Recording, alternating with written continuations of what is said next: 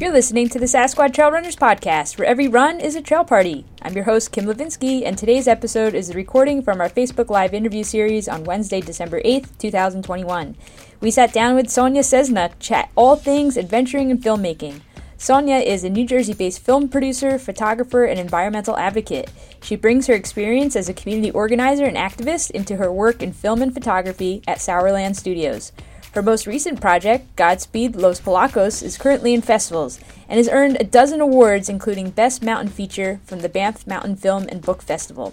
So sit back and relax, or go out and hit the trails and enjoy the show.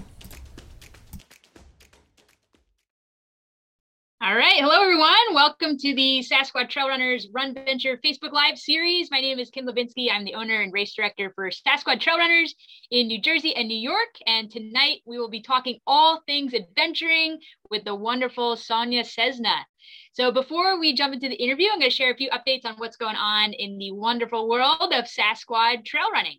So next up on our Squatchy calendar, it's actually this Sunday, December 12th. We've got our Eggnog Slog All-Star Classic.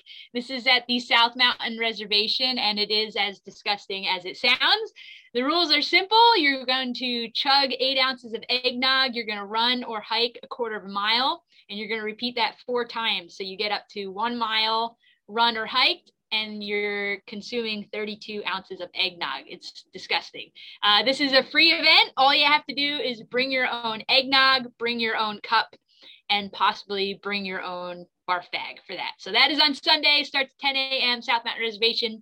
Same location as our Squatchy Leftovers race and our Frosty Fat Sass. So that's at the Turtleback Rock picnic area off of Walker Road in West Orange. Okay, and then to finish up our 2021 race calendar, we are going out to Wawayanda State Park on December 18th. So that's coming up in less than 2 weeks. And we've got our Squatchyanda Full Moon Ugly Sweater Night Trail Race. So you can do 4 miles or 8 miles, and that's actually under the full moon. It's a full moon that night on December 18th. I was just out at Wawayanda State Park today, out in Hewitt, New Jersey, to check on the course, and it's in really, really good shape. So assuming we don't get a monster snowstorm or a ton of rain, the course is going to be tip-top shape. Super runnable, definitely very hikeable. And if you've never tried night trail running or hiking, this is a really good opportunity to do that. It's not technical at all. There's a little bit of single track, but it's not technical. The rest is all double wide trails. Again, very runnable. And we're going to have a bonfire going all night long. It was exciting to see Wawayanda just added a big bonfire pit at the boat launch area. So that's going to be fun. We're going to have marshmallows out there, hot chocolate, and have a really good time at that trail party. So looking ahead to 2022, because we're at that time of the year where we can look ahead to next year, our first race is in January, and that's at South Mountain Reservation for our annual Frosty Fat Sass event. This is our annual fundraiser. This is the original Sasquatch race. We started in 2018. So this year, we're celebrating our 5-year Squatchiversary, which is pretty exciting. So we want you to come out for that.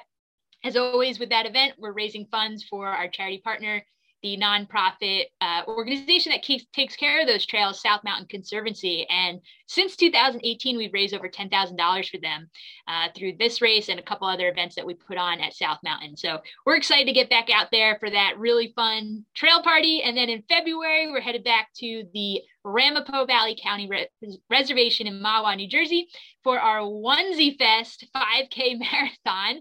Yes, you wear a onesie and it's pretty fun. So it's a 5K and you get to say, hey, I ran a 5K marathon when all your non-running friends ask about that. So that's in February. You can get all the information about that on our website, which is sasquatchtrailrunning.com.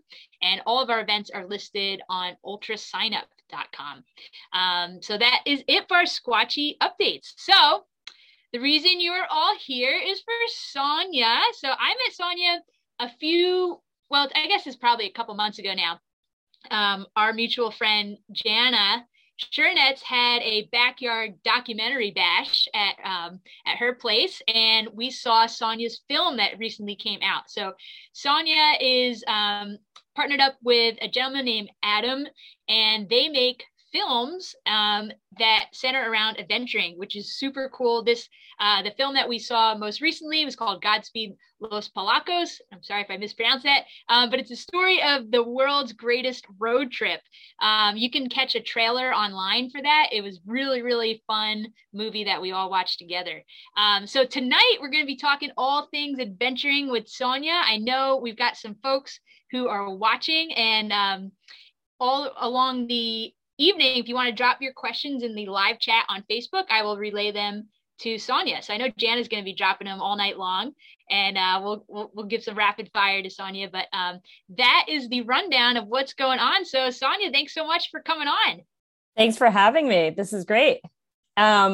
Can I just say the eggnog race sounds so enticing? I know you want to come.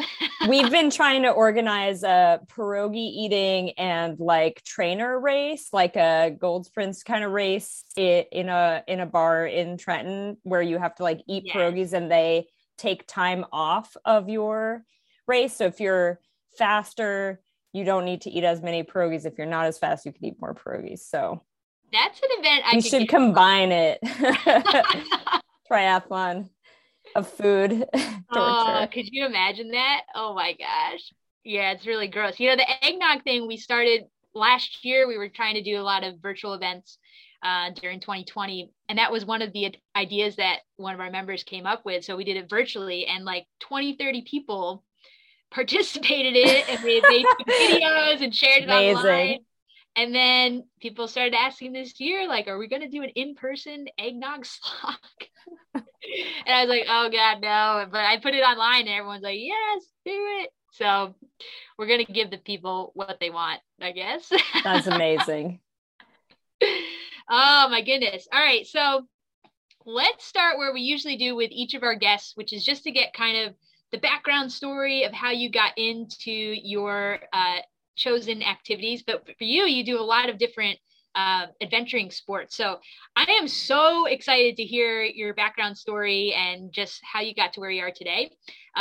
Feel free to make that as long or as short as you want, and we can jump in during that time with some questions. So Sonia, take it away. Give us the rundown. Yeah, I mean, this is such an interesting question. So I mean, just to like give an overview, I consider myself a climber, I think, first and foremost. Like I do a lot of things, but I think of myself as a climber, and that's like the community I identify most with. But that's definitely not something I grew up doing. My dad's like a intense skier. He like, trained and like, kind of dreamed of being a ski coach. So he like drilled it into my sister and I that like we were going to ski, and that's what we did. And then in the summertime, he was very into windsurfing. So, a lot of like either being cold on the mountain or being cold, like in the windy, like hurricanes of New Jersey, like trying to figure out how to windsurf, which is actually very difficult. It's like really, you have to like, hold on to this really heavy sail while you're balancing and like dealing with all the currents and the wind. And it's just like a very like an activity I have not mastered at all, but I think like, being challenged in those ways when I was growing up made me really excited to take on like different sports. And honestly, like I totally got into climbing through the climbing gym scene. Like my friends were, like, let's go check out this climbing gym. And a lot of the gyms are, kind of like dingy. They weren't like the pristine, like gravity vaults that you could go to now. They were just kind of like these dingy, like all of the holds have no texture on them. And you're just kind of like trying to figure out how to do it. But so, really like I had a lot of close friends that took it to the next level and, pursued like being parts of Outward Bound and different activities. And so I kind of like got to learn from them and being in community with them, like how to climb, how to lead. And then that's taken me to really getting into ice climbing. I also randomly like rode on the cycling team at Rutgers. And so that's how Adam and I know each other. Okay. So, riding bikes was definitely like something I really love to do, both in a utilitarian way and in a way to like, get exercise and get outside. And then it's funny because I started kayaking at the same time as we started this movie about a bunch of kayakers. So like in the beginning of the film, you really see them kind of fumbling and like trying to figure out how to kayak. And I was like, I totally understand how they feel. You just spend a lot of time upside down trying not to hit yourself. So it was like I think it was really great to start kayaking at the same time of like this deep dive. And I was like, I get it. I know what you went through. So, I mean, those are like some ways. Yeah, I think it's really about who you meet doing these activities and how you develop that like community around them. That's like the best part. Yeah, totally. And that's one of my favorite questions to ask our guests. And typically most of our guests are trail runners, ultra runners. And always the common theme, you nailed it right there, is the community. And I love asking, like, if you could articulate, like, what is it about, for you have different communities that you've tapped into, but is there like a common thread that you've seen throughout those different communities, or what is it for you that you were so attracted to when you found that? That's a great question. I almost feel like there's an element of like you're really trying to like stretch all the time you have, and like you're not just trying to like go to work and go home. You're trying to like, how do I wake up early to like get a ride in before work? And how do I sneak this run in? And like, how do I live my life around, the normal things you're supposed to do? And like really, get the most out of every day. And I feel like that's the case for all of the communities I'm a part of. Like people are always scheming, like, how can I work from my car somewhere weird so that I can do something cool, like after work or before work. And I think that's like one element of it. I think it's, being interested in taking risks and being willing to taking risk, and also like being willing to embrace fear, I think is a big one as well. So those are the ones that come to mind at first, but also just like people are just awesome most of the time.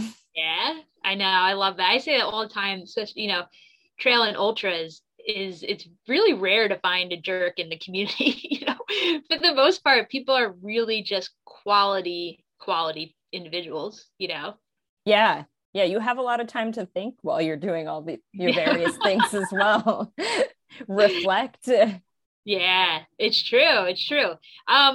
Okay. So I know you talked briefly about getting connected and starting up Sourland, but I have so many questions about it, but like, what's the story with Sourland and how did that get off of the ground? And then maybe we could chat a little bit about some of your projects that you've done. Yeah, well, it's funny.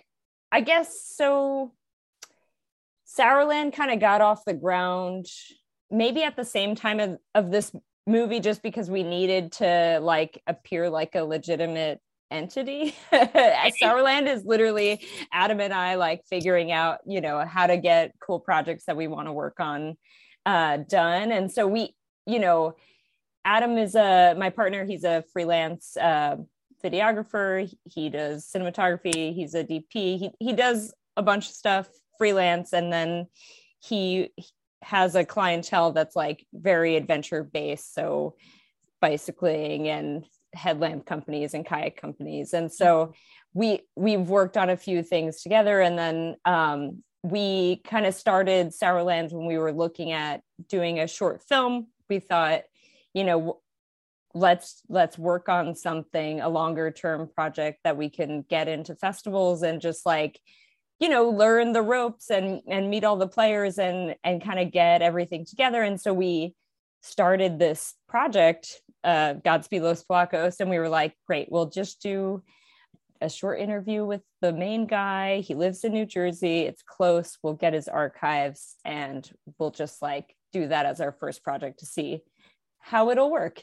And then we interviewed the main guy. Our main contact. It took us like 4 or 5 hours for our first interview. And we were like, okay, that was great. We got all like this whole Tupperware container of like archival materials. And we were like, all right, like let's watch it. Let's try to figure it out. And like when we started going through everything and piecing together a script and a story, we were like, there's no way we can make this a 22-minute short film. Like, it's just impossible. Like, we just like couldn't figure out how to do it. And so from there, you know, we reached out to all the other guys, you know, we arranged to meet with them, and like slowly came to the realization we had a much bigger project than we were expecting. So so we took some time off actually, and we went on a bit of a road trip that was really fun, but we also interviewed all the guys. So we went to Casper, we went to Chicago, we went to Arlington, and then we were like, well, how do we make this make sense? Because their story is like so all over the place and so many things happen. And it was really a challenge of like, how do you whittle this down to something that's like, you can watch in 88 minutes and understand what happened. And I'm thinking, Sonia, right now, because we upload this to our podcast. Some folks might not, they don't know, maybe a lot of people don't know about the film. So we should give like maybe a short synopsis of what Godspeed Los Polacos is about, and then we can get back to this, but I think that might be helpful for people. Yeah, totally. So Godspeed Los Polacos is a feature-length documentary.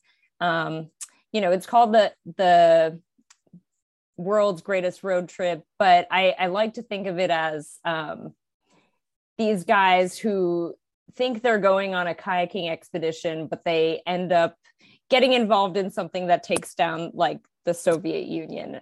And so it's like a political adventure film that I think, can appeal to both the history buffs and the adventure sports nerds. So I think you should check it out. Someone called it the best Cold War adventure film.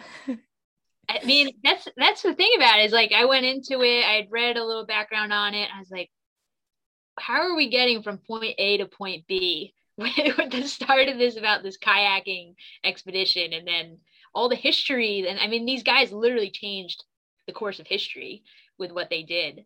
It was such a fun film. And then to have you there, and, you were answering some questions. It was really, really neat. Yeah. Thank you so much. It was, that was the most exciting part of like making that film for us. So Adam and I are both first generation Polish Americans. So our parents came over, my parents came over in like 1990, Adam's came over like in the late 80s. And they came to the US because they didn't want to be living in the Soviet Union and in what Poland was at that time. And so, a lot of this was very personal to us, is like really looking at what was Poland like when our parents were growing up, and like, why did they leave? What was the environment that they were growing up in and living in? And that's awesome. So you got to meet everybody, right, in the film, and you did sit down interviews with each of them? Yeah. Funny enough, we also went to Peru thinking we would use any of that footage. We did not, but we also got to go down to the Colca Canyon and visit that whole area and get a better sense of what it was like down there. We didn't paddle it yet. What was that like? I can't even imagine going down there. What was that like for you guys? Well, it's wild because the Colca Valley in general, that area is, I think, the third most visited spot in Peru. It's like after Machu Picchu, obviously, but like one of the top tourist destinations, and it's still one of the most remote places I've ever been to. So it's like, how? There's one road, some of the roads are super sketchy, like windy, steep cliffs, it's super rural. There's a lot of farming. The villages are really small, and it's pretty, it's an incredibly beautiful place. And I can only imagine what it was like in 1981 before it was a tourist destination. Yeah. I can totally envision them like hitchhiking on dirt roads trying to get back to town. I remember thinking that watching the film. I was thinking, like, what would it be like as a local to see this crew roll into town? Yeah. And I think one of them says it. They're like, people just didn't even understand what what we were doing. Like they couldn't mentally just, what? Why do you have a boat and why are you going down there? Oh man, it's plus awesome. plus kayaks are like not a thing. They weren't, whitewater kayaking was in its infancy then, so it wasn't like, oh yeah, you're kayaking, that's a thing I know about. No, it was like totally new. Yeah. Oh my goodness. Well, I really really enjoyed the film. And where are you guys at in terms of like, you released it a couple of months ago. Are you doing like tours or showings, or how are you guys getting the word out about the film? Yeah, so technically we released the film November 2020 last year. So we won best feature film at the Banff Mountain Film Festival, which was one of the biggest mountain films in the world, which was really exciting. And that was kind of like our goal festival. And that year we really focused on getting into various festivals, getting the word out there. But it was weird because obviously it was COVID and festivals were partially, well, for the most part, they were virtual. Some of them were like partially in person, partially online. And so we just about finished that, I would say, like in June-ish. We actually are in one festival this week in Spain called Bilbao Mendi. So it's showing in Spain right now, and that's actually in person. So that's super exciting. Are you headed out there?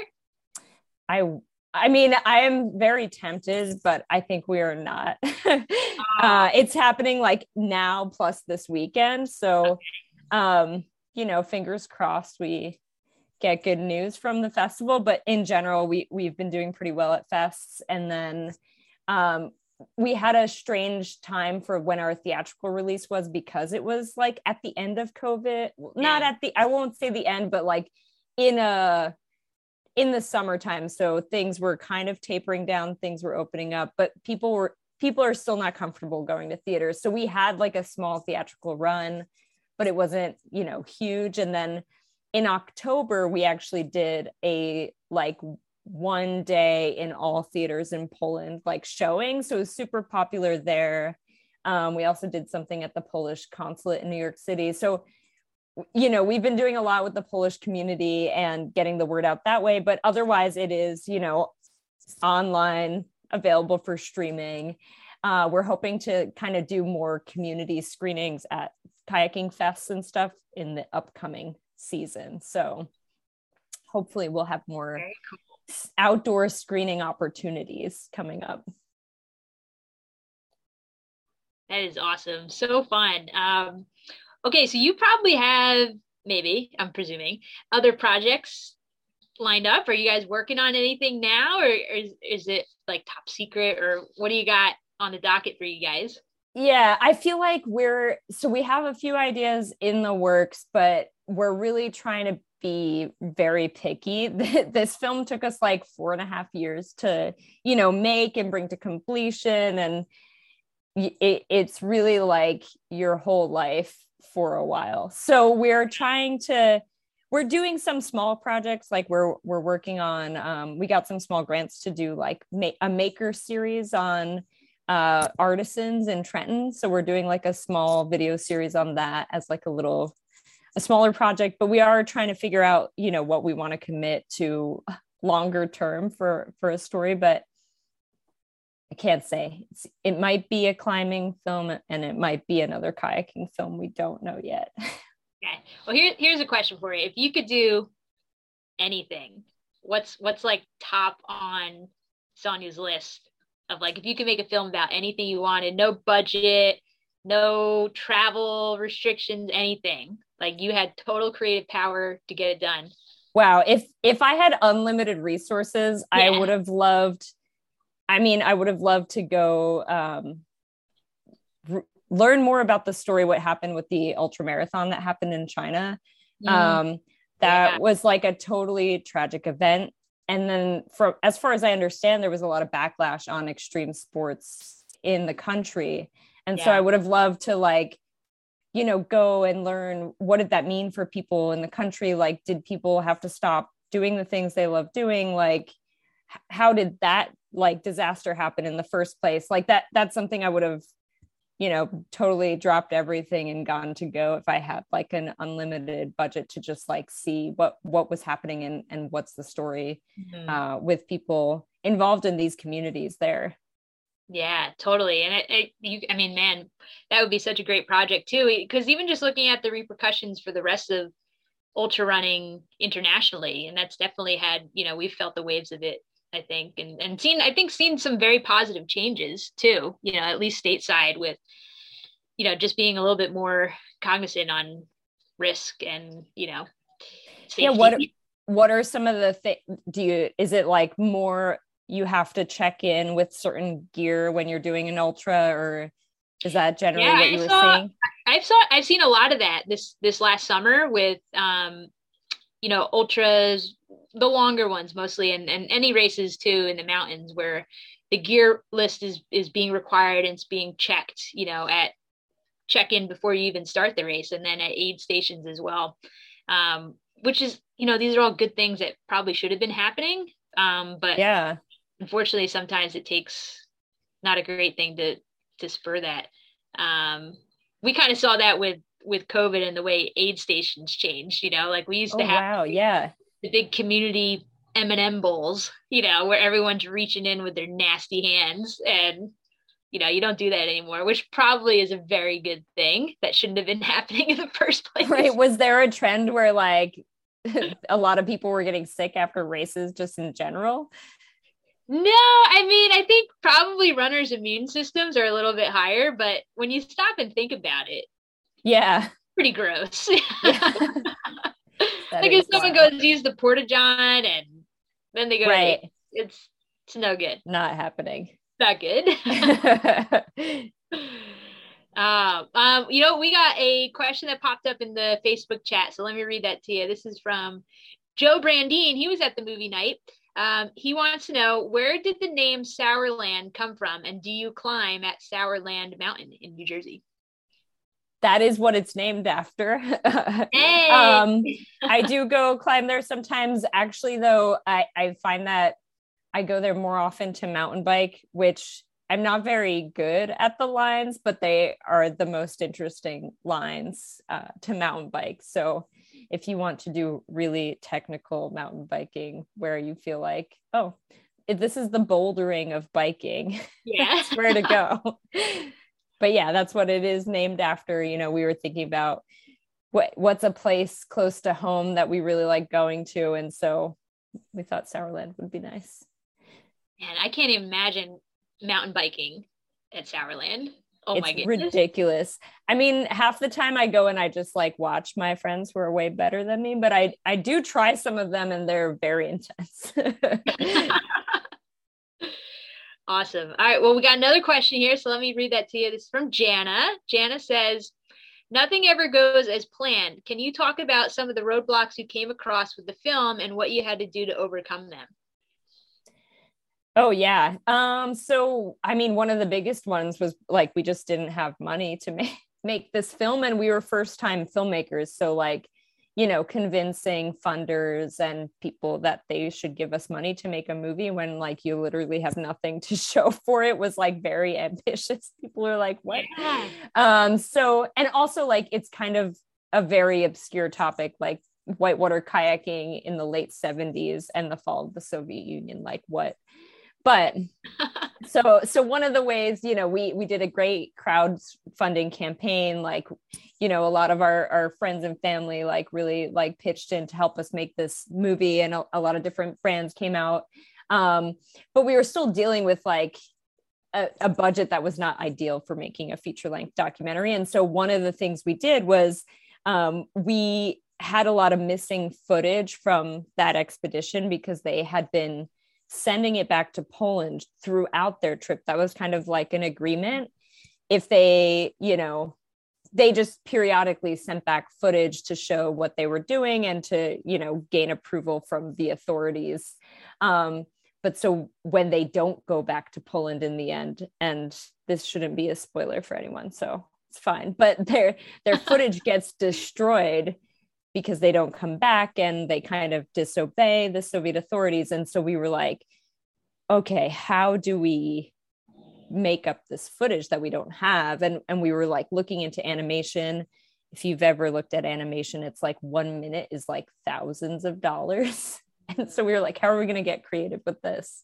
So we ended up like figuring out a way to get our friend Maddie Fusco. She's a great illustrator. We kind of like worked with her to illustrate scenes, and then she would illustrate them in Photoshop and put them into different layers. And then Adam has a background in like graphic design and knows how to do motion graphics. So we kind of like piece together these movements, which is why they're like very slow in the film, but they look great and they look kind of like they're supposed to be that way. And so that's like, you know, I think a creative challenge that just ended up making the film better, and kind of a roadblock that was, it was also my favorite part of it, just like drawing these. I got to do like the storyboarding in the beginning, so that was kind of fun. And then, you know, working with Maddie was really a treat. So I love how those came out. And, you know, I think that was a huge challenge that we overcame. And then the other one was really just these guys did not know what footage they had for a long time. So up until the very last moment, they were like, oh, I found this VHS tape in my basement. Oh, I found this like binder of slides in my basement. And we were like, you know, we've been working on this for 3 years. Where was this? You could have just given this to us years ago. So that probably also would have eliminated some of the need for animation, but it was a good one. Yeah, I'm so glad you brought up the animation, because that was probably one of my favorite parts of the film. It was just very fun. It was very creative the way you guys did it, and just so vibrant too. I loved it. I thought it really brought a lot to the film. Oh, thank you. Yeah, they're one of my favorite parts as well. Maddie's great artist. I'll try to share the link to her website with you later. That'd be awesome. Okay, we spent a bit of time talking about the film. I'd love to talk more about you, Sonia, and maybe you can jump into a little bit of like, what does your day-to-day life look like? Because I know you're spinning a lot of plates, professionally, personally too. So if you want to chat a little bit about that, and then there's another question to chat. We'll come back to that. We'll hit you with that one. But talk a little bit about like, what does your life look like with the filmmaking? And then also, I know you work with Jana, who's on we call her the Squatchy Counsel. She's our legal counsel on the Dream Team. That's awesome. Jana, I'm going to call you the Squatchy Counsel at work from now on. She is. That's her well-earned title for us. So I work with Jenna. I'm the director of active transportation at the Tri-State Transportation Campaign, and I work on mostly New Jersey issues, sometimes in New York, but one of the biggest projects I'm working on that I think Sasquad listeners would like is the Circuit Trails Network. It's a 800 plus mile multi-use trail network in the greater Philly region. So we're really trying to work on like creating a network where you could travel, you know, throughout this whole region without having to get onto the road, and you have like your own space. It's like safe from cars and moving traffic. And so, you know, that's like a big part of my work. And then some of the other things we work on are safe streets, you know, designing our roads for everyone, especially, you know, people walking and riding, skateboarding, wheelchairing. So those are kind of, and what our work days look like. Generally, they could be anything from, you know, going down to Trenton to testify to like going on a bike ride with an assistant commissioner, or being at a ribbon cutting, or, you know, doing a safety audit. So, I mean, one of my favorite parts about the job is that it's not like the same thing every day. There's quite a bit of Zooming, but there, you know, a vast variety of topics and a lot of different opportunities to really engage with different people in different communities and figure out, you know, what are the issues they're facing with their transportation, and, you know, what do they want to see in their communities? How do they visualize it? And just because I didn't introduce Tri-State Transportation Campaign, we're a nonprofit in New Jersey, New York, and Connecticut, and we're really focused on improving people's mobility throughout the region. Yeah, it's so neat. And I think before I met Jana, I had no idea this was even a thing. And then, we put on a race at Island Beach State Park a couple of years ago. And I remember, Jana was like, this is my baby, this project here with the bike lanes that go throughout that whole region. It's pretty incredible. I think a lot of people just don't even know the work that you guys are doing. Yeah, I feel like it's like, but once you start pulling that thread, if you like are ever like, this road sucks, like why does everyone keep speeding, or like there's never been like a crosswalk on here, and then like you start unrolling the thread of like all the different things that go into like your built environment. I mean, that's one of the reasons why I like really went to school for planning, was realizing the impact that it has on your day to day and how you live. And if you're able to walk to the grocery store or go to work without a car, or, live a healthy lifestyle, a lot of it comes down to these decisions that we're making with how our cities are developed. Yeah. And how long have you been working with, I'm going to get the initial TSTC, right? Yeah, TSTC. I guess I started TSTC in July of 2018. Okay. So I've been there for a bit. Yeah. Well, I know Jana, when she made the connection, said she knew from day one you were like top-notch hire. So she was pretty excited about that. Oh, great. Awesome. All right. Let me read a couple of things from the chat here. We got Joe is saying, I smell a new 600-mile Sasquatch race brewing. We'll have to chat about that, Sonia, see what we can work up. Nice. Okay, Jana says, one thing we work on at TSTC is inclusivity on trails, and it's something we talk about and strive for at Sasquatch. Yes, we do. What are some of the equity issues you see with getting folks to the trails, and how can the trail running community help? These are really good questions. Let's do it. These are two great questions. That's a great question. So part of the Circuit Trails work we did was like really connecting with a few different communities in the region and trying to figure out, why do people not use the trails that are really close to their homes? And, a lot of what we found was like people either not feeling welcome or not feeling like that space is for them. And so one thing we've been thinking about is like, how do you extend like an overt welcome? How do you make sure people are really feeling like this space is for them? They're totally safe and like they can do whatever they want on the trail. So I think that's one big thing that we think about is like, when certain people think of trails, you might just envision like, you're running, hiking, or riding on the trails, but people could actually just use trails to like go and sit and exist there, or have a picnic there, or do a photo like shoot. Like there are just different ways you can use a trail, and I think inviting people to do what they like to do on a trail is like one really big way to get people on there, and thinking of them as like spaces to be rather than to move through. I think that's maybe different for like the natural surface trails, because like they're kind of nice places to be, but for a multi-use trail, people are kind of like, well, if I don't need to go from this place to this place, or I'm not a runner, or I'm not a biker, like why would I go there? And I think it's really just like making sure people can make it a flexible space and make it a space for them.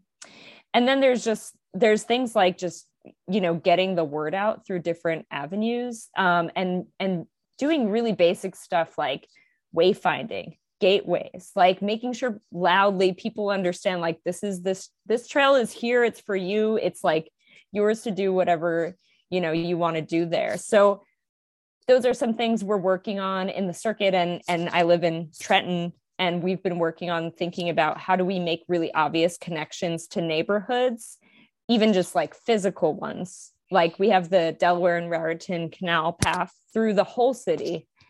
And, if you live in a certain neighborhood, even if the trail's right next to you, you have to like walk like a mile to get onto the trail because there's like an official entrance somewhere. So these like tiny infrastructure projects where you're like just cutting a path through the woods to the trail would like do so much to be like, this space is here for you to use. Right. Yeah.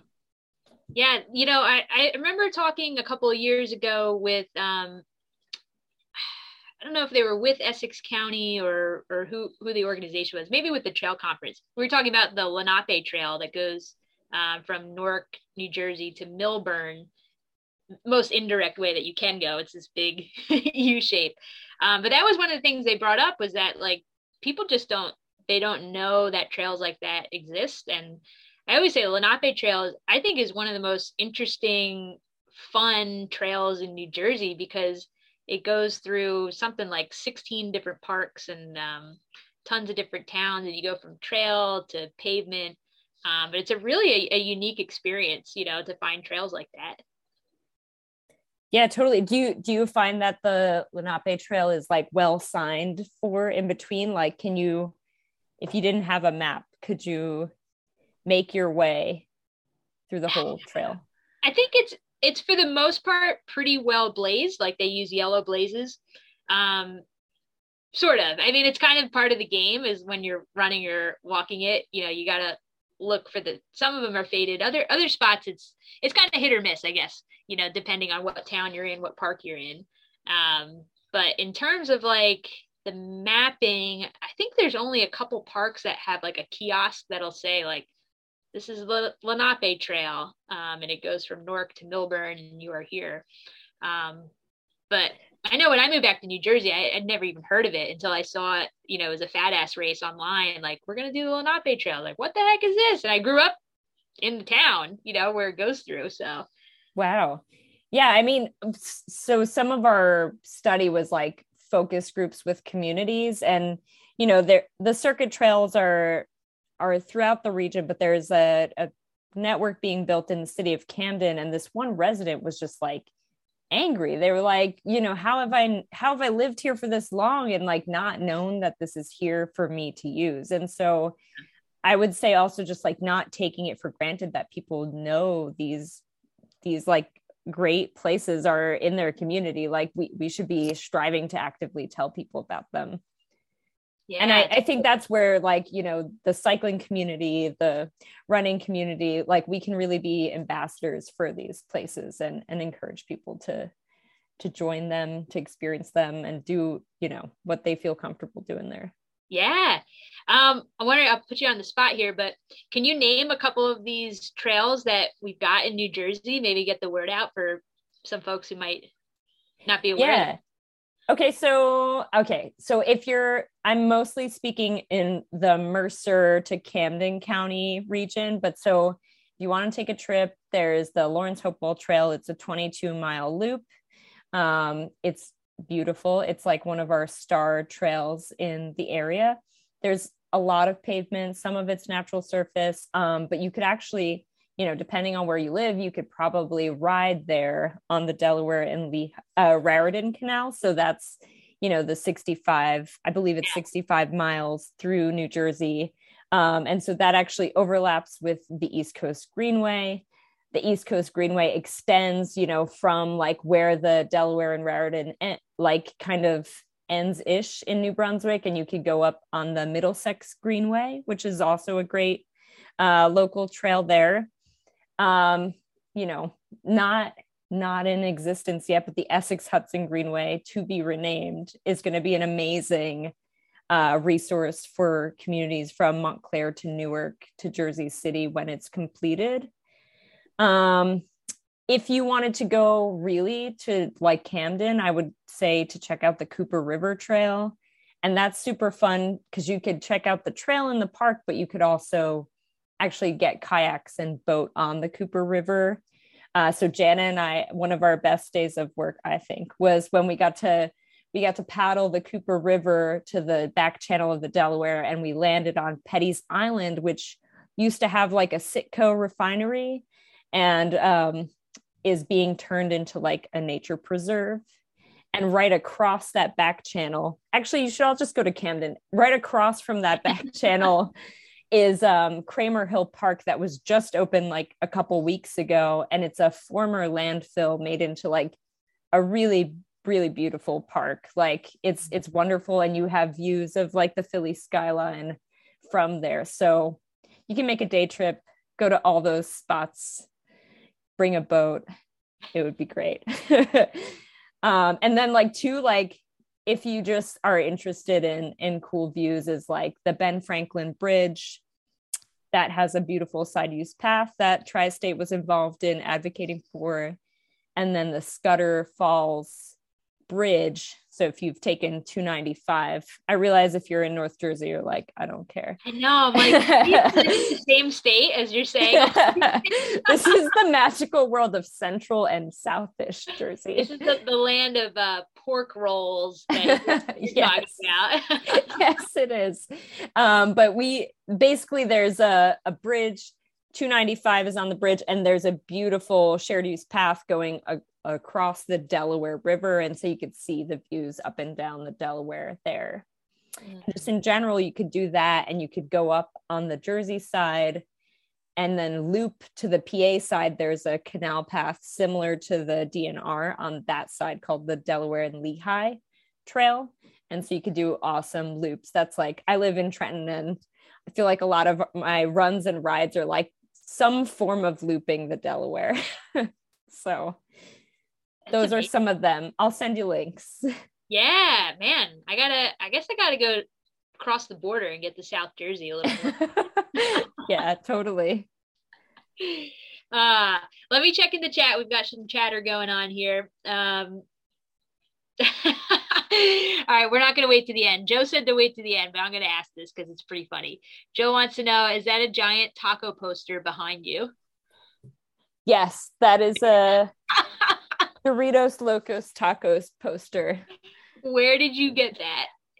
That came from a Taco Bell. I don't remember why we have it, but I think Adam must have like peeled it off of a Taco Bell window at some point for some reason. I don't know, but it's here. My goodness, that's amazing. You know, we might have to borrow that. One of the ideas we're working on, Joe, I guess we'll go public with this, and Jana. So if you're not aware, February 22nd this year is 2/22/22, and it's also on a Tuesday. So we're trying to scheme up a Taco Tuesday run.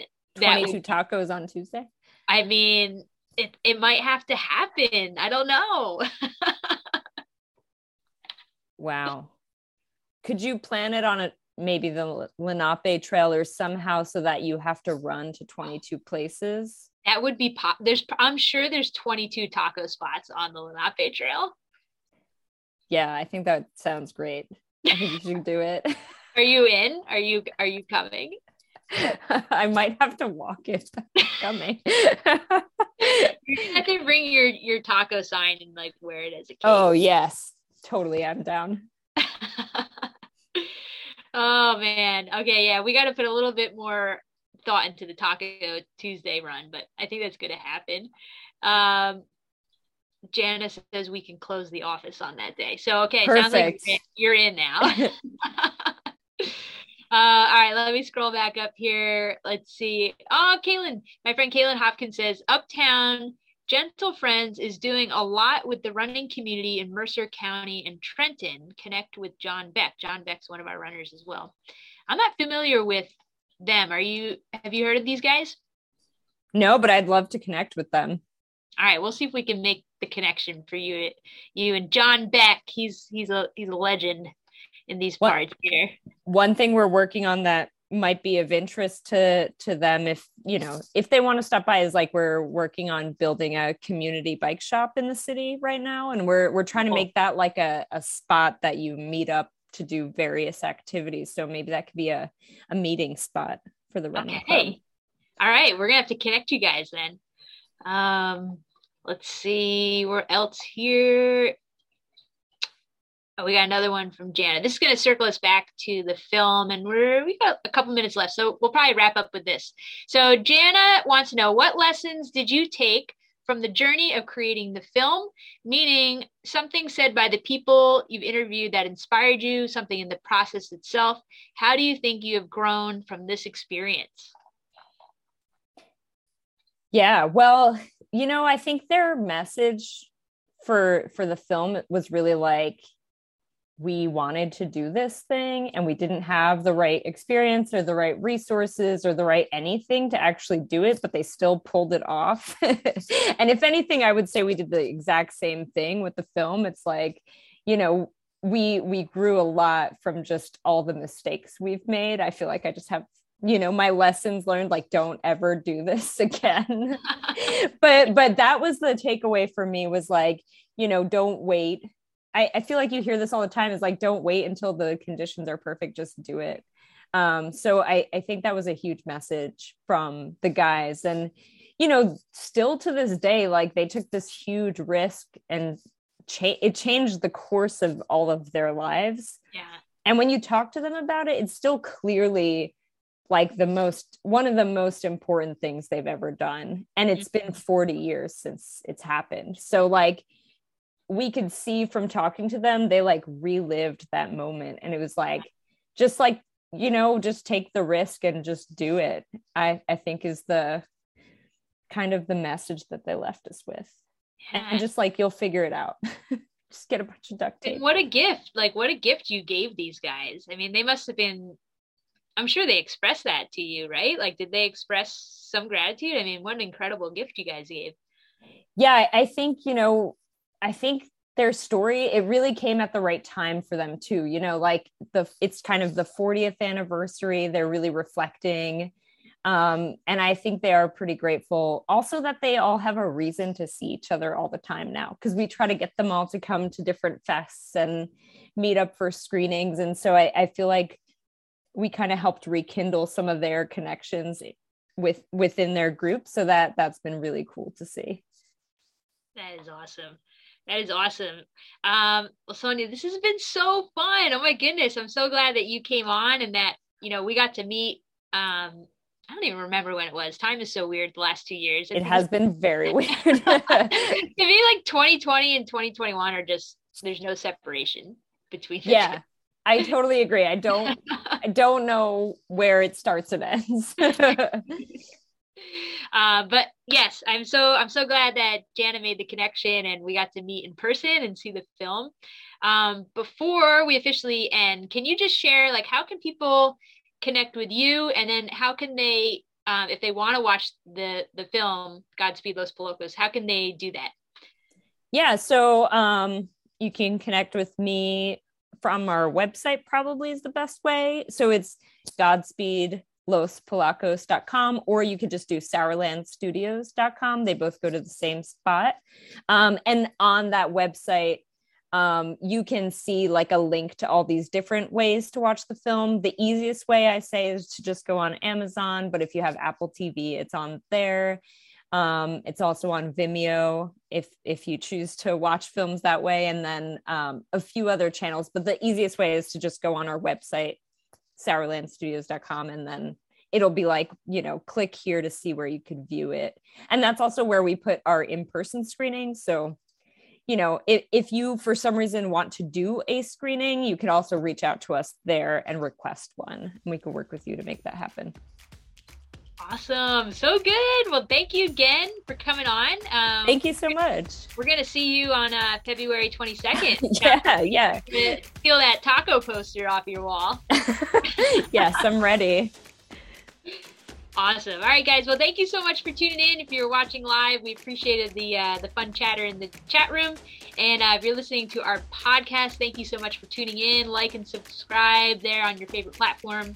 And learn more about Sasquatch. Just go to SasquatchTrailRunning.com. You can follow us on social media. We're really active on Facebook, Sasquatch Trail Running, and Instagram, Sasquatch Trail Runners. So that's about it. Until we see you again, keep it squatchy.